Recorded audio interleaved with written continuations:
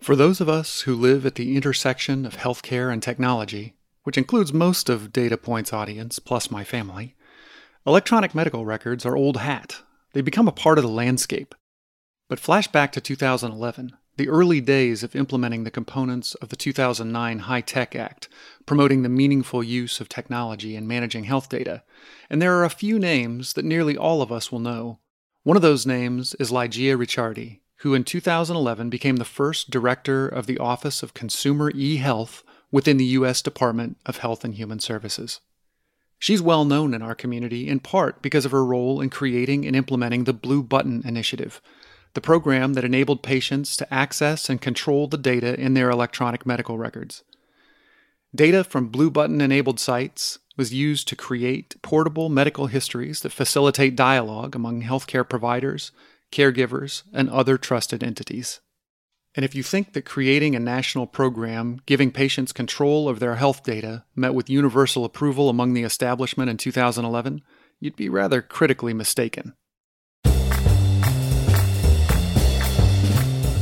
Hello and welcome to Data Point, the podcast that's focused on all the ways that data and analytics are driving innovation in healthcare today. I'm your host, Greg Matthews, and our guest this week is none other than the aforementioned Lygia Ricciardi.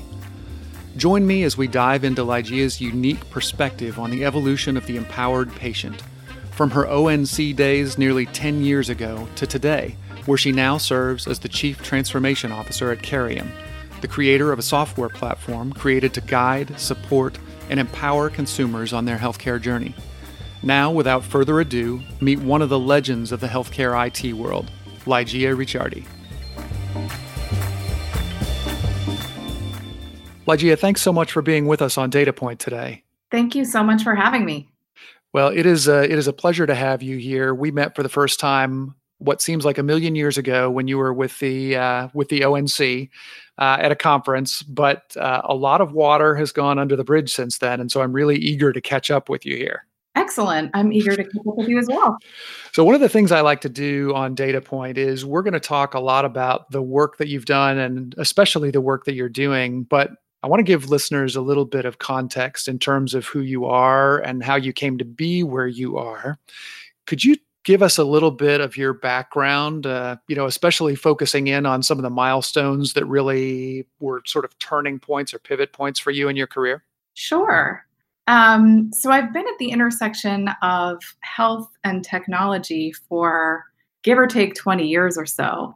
And I came at it not actually from healthcare, but from the technology side, and a real interest in the impact that technology can have in changing society and changing people's lives.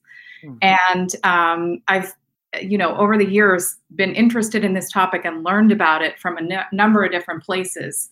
One being initially, early in my career, I wrote Harvard Business School case studies and looked at big trends in business. And I saw that technology was, of course, among the greatest forces influencing our society. So I just got really fascinated and followed it through. And I became intrigued not just by how can technology help us do some of the things that we already do as a society, maybe better, cheaper, faster, but how can we use technology to fundamentally shift things and ultimately to empower people, which is kind of leads into how I got interested in patient engagement. So I think that technology can really empower people on all sides of healthcare, certainly including providers, but it particularly empowers individual people to be more aware of and engaged in their health than they ever have before. And as I said, I've worked at a number of places, but I think a particularly pivotal point in my career was working at ONC, the Office of National Coordinator for Health IT. And when I joined ONC, I'd already been working on my own on this idea of empowering consumers and patients through digital health as a consultant. But there was a particular moment of time, and it was 2011 when I joined ONC. So the Meaningful Use program was being implemented, which meant tens of billions of dollars going into healthcare to digitize it. And I looked at this program and I thought, this is a really important moment in sort of shaping American healthcare, and particularly when it comes to technology. But it seems to be all about doctors and all about healthcare institutions sharing data and improving processes. And all of that is good, but there's something really missing here, and that's consumers and patients. For the So, benefit of the listeners who are not so engaged in healthcare policy, can you give us just the high level background of meaningful use and what how it came to be and what people sure. mean when they say that? Absolutely. So until I don't know, I'd say about really the mid 2000s, not too long ago, most of healthcare records were in paper in manila folders. Healthcare still uses a lot of fax machines. Healthcare Mhm. in general, relative to many other industries, not the fastest to pick up new technologies. And that's for a variety of reasons, certainly payment incentives being one of them. But essentially, Congress decided that we ought to move the country forward into adopting digital records, not only because it would be better and safer to have people's medical information online, say in case of accidents or natural disasters like Hurricane Katrina, which ruined Mm. a lot of people's health records and had a lot of people stuck in the middle of treatment, not sure where they were or what drugs they were on. But also because it just generally enhances health if you're able to share and exchange data about a patient so that they can have more of a comprehensive view of their health history. Certainly also has benefit for aggregate research and for population health management, understanding what trends are going on. So basically, through the HITECH Act, which was actually a part of the stimulus package, this meaningful use program was developed, and its main goal was to digitize healthcare. And it's called meaningful use for short, meaning that it was intended not just to digitize information, but to help those in the health profession make meaningful use of it, to do good things with it. That was the ultimate goal. Got it. And so, from a physician perspective, it was all about getting those records out of the paper chart and onto a digital platform so that they could be more easily shared. But as you said, there was not so much patient focus there. So, enter your role. Tell us about what Yeah. that looked like for you to try and add So that patient perspective. sure. The essence of the program was about giving financial incentives to healthcare institutions to move their records really to electronic health records. So to give up paper and to make the transition to digital, and again to use it well. And patients weren't really considered as a major part of that equation. And it seemed to me that not only was it important as we were thinking about digitizing medical records and traditional clinical data to think about how patients could get more access. And by the way, patients did legally already have access to their health Mhm. records under HIPAA, but most people weren't used to and still aren't really used to exercising that right. But once you digitize that data, it suddenly becomes potentially much more useful. But you've got this going on the clinical side. At the same time, if you look at what's happening in the broader landscape, people are adopting technologies for everyday use at an incredibly high rate. We've gone from virtually no smartphones to now more than half of the population using them. Yeah.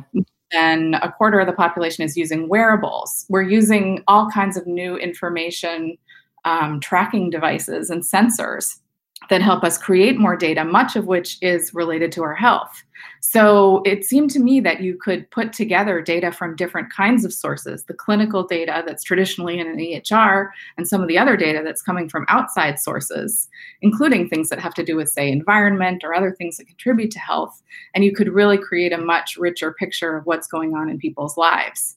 Importantly, though, that's not just a picture of what's happening around or to a person, but if that person, him or herself, has access to it and is able to interpret it and learn from it, we patients as individuals can really have a lot of agency in shaping and managing our health. And I know that that isn't necessarily of interest or appropriate for everybody, but opening up that possibility just makes so much sense. 'Cause you're hard Mhm. people who care most about their health and their well-being. Absolutely. And in fact, I'll put in a little bit of a plug because the guests on a show that just recently aired were Kate DeRoche and Liz Salmi from Open Notes, who also are involved in a mission to make that health record data much more accessible to patients. So, exactly. Very similar, kind of parallel, slightly different piece of the same puzzle that they are wonderful job of pushing forward. So how do you go about tackling something like that from inside a government organization like ONC? What was this initiative like? It was kind of hard, to be honest. The understatement of the year. When I first got there, I signed on for a job that had the word consumer in the title, but it was, to be honest, a little bit random. It was kind of a side project, and I literally had an office that I think had been a closet before. It was a little bit of a not critical mission kind of issue from ONC's perspective. And I don't fault anyone there. It just wasn't necessarily front and center on the radar. But I thought, oh my goodness, this is such an incredible opportunity. I don't care if it's, in a sense, a demotion in some way. I want to get in there and work on this now because there's so much potential and because this is such an important window. So I went into pretty much every meeting for about a year. And as people were discussing what providers would do, I would kind of raise my hand and say, well, what about the patient perspective? Or have you considered the patient? Or could we invite a patient? How about we put a patient on that panel? What would a patient? I bet that made you really popular. Sometimes it didn't. A lot of times it absolutely didn't. And I think that change, I don't think it was really me, but it was this idea of changing cultures and threatening the status quo upset a lot of people. And in that job, as this idea began to become more prominent and my work took on a little bit more attention and was given more, it became an actual office and it was elevated to the senior leadership team, and I would sort of get called up on stage for things, and it garnered a lot of interest. Much of which was very positive, but some people were really offended and really upset. Again, I think change is difficult, and it wasn't necessarily that this work per se was problematic, but many people felt threatened by the idea of just changing culture in healthcare, and perhaps the idea that empowering patients might disempower providers or others, or it's generally a fear of the unknown. Privacy fears, which make a lot of sense in some ways, but I think you have to think about them rationally and logically. There was a lot of discomfort, but there was also a real passionate understanding of it among other folks, many of whom were outside of the government, and a lot of whom actually I met on Twitter and at conferences, and they really came from all places. Some were patients, patient advocates. Some were members of industry. Some worked for EHR companies or for hospitals. There was kind of a subgroup of us out there who believed that empowering people with technology in the context of their health really had legs and made sense. And it wasn't just a job. It was this idea of a vision that we were really passionately committed to. And I'm going to call for a quick break right now because you're teeing up, I think, exactly where we want to go after the break, Lygia, which is to talk about some of the ways that work that started at the ONC 8+ years ago has now evolved. So stick around. We're going to be right back with Lygia Ricciardi on the Data Point Podcast.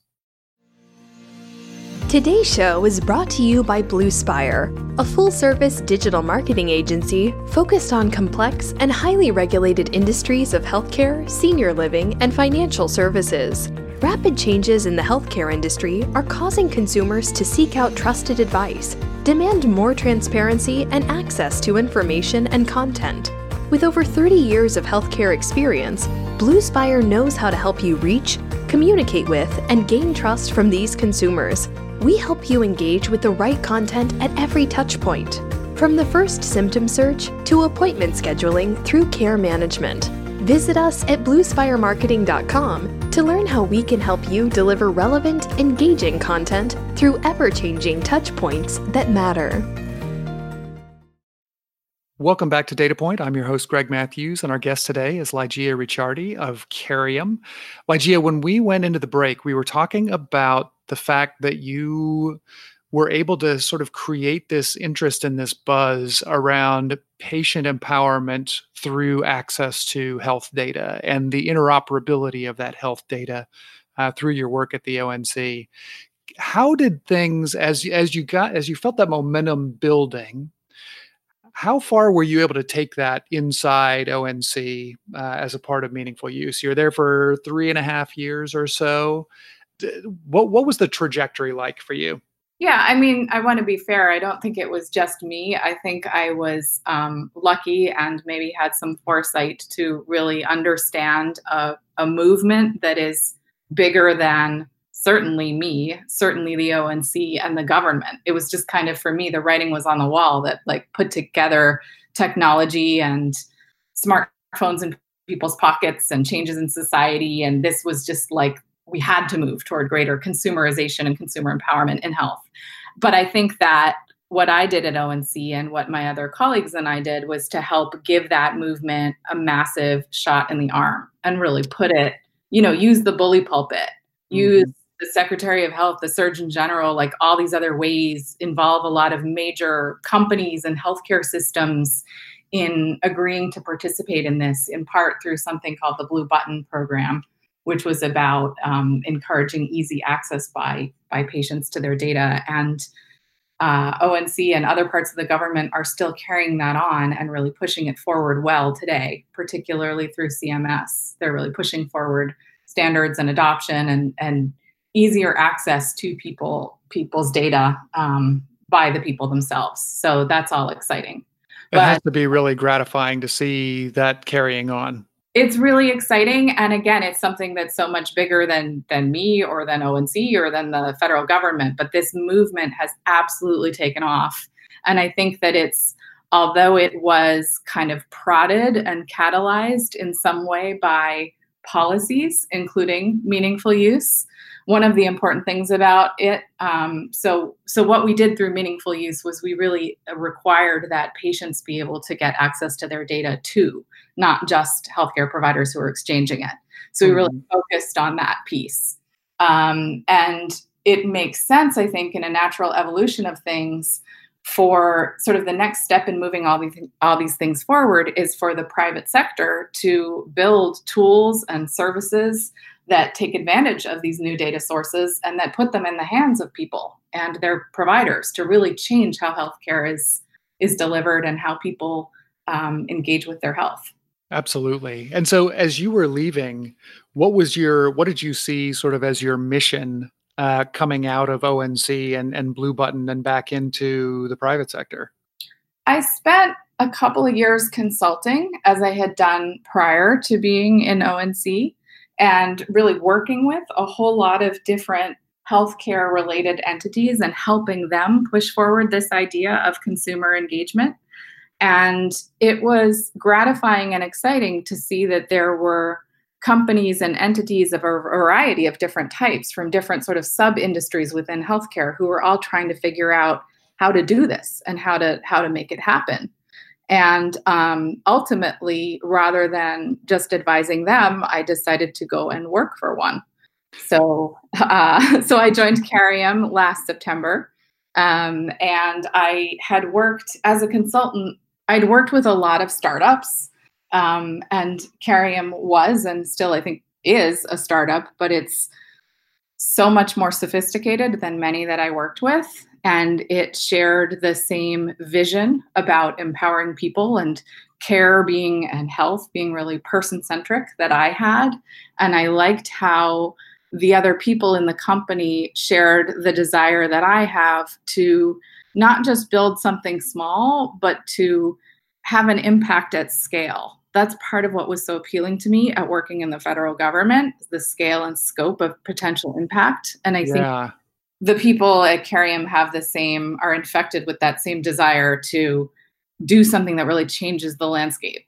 So you're right. There are, I don't even remember the number, but some number with a lot of zeros on the end that describes the number of health apps out there. The number of health startups is certainly it's a crowded field. Tell me a little bit about Carium and what told you that this is actually something different. Yeah, so there are a couple things. I mean, one is the team, and then another is kind of the product and the approach. When it comes to the team, I was really impressed by the people I met, many of whom had the co-founders came mostly from telecommunications, and they had built several successful telecom businesses in the past. And so they were really savvy about how to design technology and how to design a business for scale and for growth. And that was a lot more appealing to me than many people who have a great idea and they're excited about it. So they want to build a startup, but they don't necessarily have the savvy experience and the wherewithal to be able to pick up and do it because they haven't been there before. And this group has done it before, and specifically in technology businesses. And they were very thoughtful from day one about, so for example, I was really impressed that when I got there, we didn't really even have a board, but every meeting or every month, the staff would get together and hold very formal board meetings because the intent was, we will have a board, so we need to get started now. In the same way, the technology is designed to really be extensible and to grow as we go from, a smaller number of patients to eventually, who knows how many. But the point is like really designed for flexibility and growth. So I guess the team itself was important. I think there's also something that our chairman, a guy named Mike Hatfield, said that I really liked. I remember as I was interviewing, there was a lot of talk about the importance of teams. And I thought, well, that's really nice. In my career, I haven't always considered teams as the most important quality in choosing where I'm working. I'm more excited about like what kind of impact can I have and that kind of thing. Mm-hmm. And of course you want to work with people who are nice. Sure, that'd be nice. And maybe I'm at a point in my career where I just can't deal with a lot of drama in the workplace. So all that's appealing. He said, and I think this is right, what sets really successful companies apart from others is not necessarily that they have a great idea, although that's just the basic bar. Sure. But that they have a team that is passionate and committed and capable of carrying through on that idea, really implementing it. And that makes a lot of sense because building a company or making any kind of change is a lot of hard work. And if you're not very skillful, first of all, but really passionately engaged in your mission, you just don't have what it takes to get there. Yeah. So the team impressed me. But the other thing that I was going to say about scale and approach is the product, which is basically, we describe ourselves as a healthcare transformation company because it's just about software, which I think we were thinking initially, we'll build this software thing and we'll give it to people and it'll help change healthcare. We realize too that a lot of what we bring is the ability to help organizations like health systems really transform themselves to providing more patient-centric care using technology.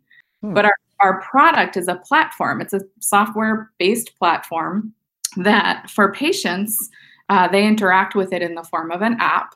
And it helps them pull together data from numerous sources. So here's the tie, of course, to a lot of that ONC work. Right. Pulling in whether it's your clinical records and or all those other kinds of data from the various, wearables and other sensors in your life. So you can pull together data and information, some of which can be self-entered. Things like, how are you feeling today? You can indicate how you're feeling. And over time, you can really track how your mood correlates with other kinds of data. It pulls together the data, but that's not enough. That's only the start. And this is why it was really exciting to me, because I feel like I did all that policy work trying to get access to information. But really, that's step one. Step two is, now what? How can you make sense of it? How are you going to apply that information in some useful way? Mm-hmm. And at Carium, what we do is we connect people to a care team. So we use technology to enhance the human connections and bonds that people have to their provider organization. So if they have questions or they need reassurance, someone's there. But we also build in automated prompts and encouragement and reminders that are really shaped by behavior change science to meet the needs of the individual where they are. So, for example, if somebody is lacking in confidence in managing their condition, we know, from a research base that they may want more interventions. So we'll ask them, okay, is it okay if we send you a few more messages and kind of help you with XYZ? And of course, if they say yes, we can do that. And we can do that in a way that really works for them. But, is that a kind of readiness for change, motivational interviewing kind of psychology applied there? Absolutely. We've found that people's confidence level is associated in a very simple, basic way. Like their confidence level speaks very much for the extent to which they would benefit from certain types of supports and scaffolding to make change. Provide the tools, many of which are automated so that we can do that at scale. You could, of course, think about technology just connecting people to a human, member of the care team. That's important, but at a certain point, it's not incredibly scalable. If you combine that with these programs that are developed to be able to support people even when they're not talking to a live human, and you also take advantage of things like connecting peer groups, you can have people be a lot more engaged and supported, I suppose, in pursuing healthy behaviors, even without being connected to, a provider or a caregiver all the time. So let me ask you, if you don't mind, I was curious about the connection to a care team. In the case of Carium's most common use cases, is that an existing care team, or is it a care team that Carium would help them connect to? Yeah, so far, we've had the most success in working with staff that is already part of a health system or another kind of, organization. We also work with community-based organizations who offer classes and health tips and things like that. But in the case of health systems, there's usually already some sort of a staff who plays this kind of role, although part of what we do is work with the folks within the system on change management and say, okay, how can we readapt the people who are already in a role that is similar to this and help them change what they do to kind of extend their impact? Because it is amazing that people can have access to technology, obviously 24/7, and we find that a lot of people want to interact over the weekend, late at night, et cetera. But figuring out ways within the healthcare organization to make that not terribly burdensome for the people who are on is part of the challenge, but it certainly can be incredibly rewarding and yield positive results. For example, we know that people have avoided, emergency department visits and so on because we've been able to catch early on that there's a sign that they're in trouble and help, steer them toward a better outcome. And I'm curious to talk to you because I think this may be leading in, but I'm curious to talk to you about your job and specifically your title at Carium. You are the Chief Transformation Officer. Tell me about that. Why a Chief Transformation Officer for a platform like Carium? So it's not so much that I'm transforming the platform as that I think that in a lot of my roles in my past, I have helped others to transform how they think. And so a lot of what I do in this role is work with partners or potential partners. And much as I did at ONC, ask questions. Well, what about the patient? How can we integrate the patient further? How could we do things differently? How could we help you leverage your existing strengths as a healthcare system and move toward value-based care? Those kinds of things. So it's, I do also a fair amount of, so I work with customers and potential customers, but I also do a lot of the, I guess you'd call it thought leadership things that I started doing at maybe even before the ONC, I really have always enjoyed blogging and public speaking and being on Twitter to exchange ideas and to keep thinking about big trends and where we're headed as a society. So that's part of it. I mean, I still engage in those kinds of conversations. And it's really fun to be able to do that from the context of, in this case, working on having experience building and implementing a product. I think it's so telling, Lygia. You talked earlier about the fact that when you started asking the "what about the patient" question at ONC, there were some people that weren't so excited about that. And I think for a company like Carium to recognize that in order to be really, really effective in maximizing the value of the Carium platform, there's some work that has to happen inside the organization. They're making change. And to be able to have somebody like you there that is a strategic thinker who has been through this kind of real sea change transition before must be enormously valuable in terms of helping to, I guess, till the soil where those Carium seeds are going to be planted. Yeah, thanks. I think a lot of the organizations that we're working with, I mean, as a country and even on a global scale, I think we're all trying to understand how can we incorporate existing and emerging technologies in ways that enhance and improve care, and that many of us are really excited about this patient engagement idea, but we don't know how to do it. It's still the unknown. Mm-hmm. Many of us have an idea of what we might like it to look like, but we're still figuring it out. And at Carium, we're able to figure it out on the nuts and bolts level with our partners. Like, what if we try this? What if we try that? Whereas at the policy level, often it was like 40,000 feet. Whereas working at a startup, you're kind of like there on the ground with people. So that's one of the differences. But you absolutely have to keep stepping back to that bigger picture and being aware of changes in the industry, changes in technology, changes in policy, because all those things matter in healthcare. Healthcare is really complicated. Absolutely.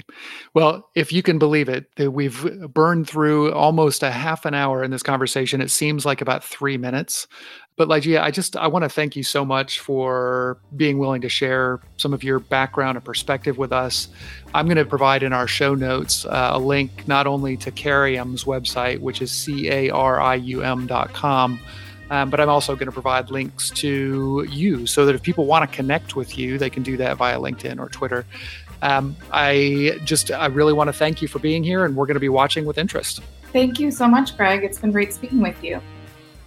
Thanks so much for listening to the Data Point podcast.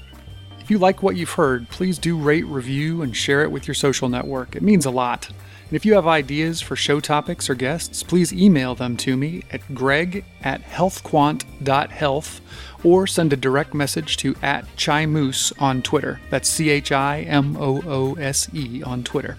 For more information about this show or any of the terrific healthcare podcasts in the Touchpoint Media Network, check them out at touchpoint.health. See you next time. This has been a Touchpoint Media production. To learn more about this show and others like it, please visit us online at touchpoint.health.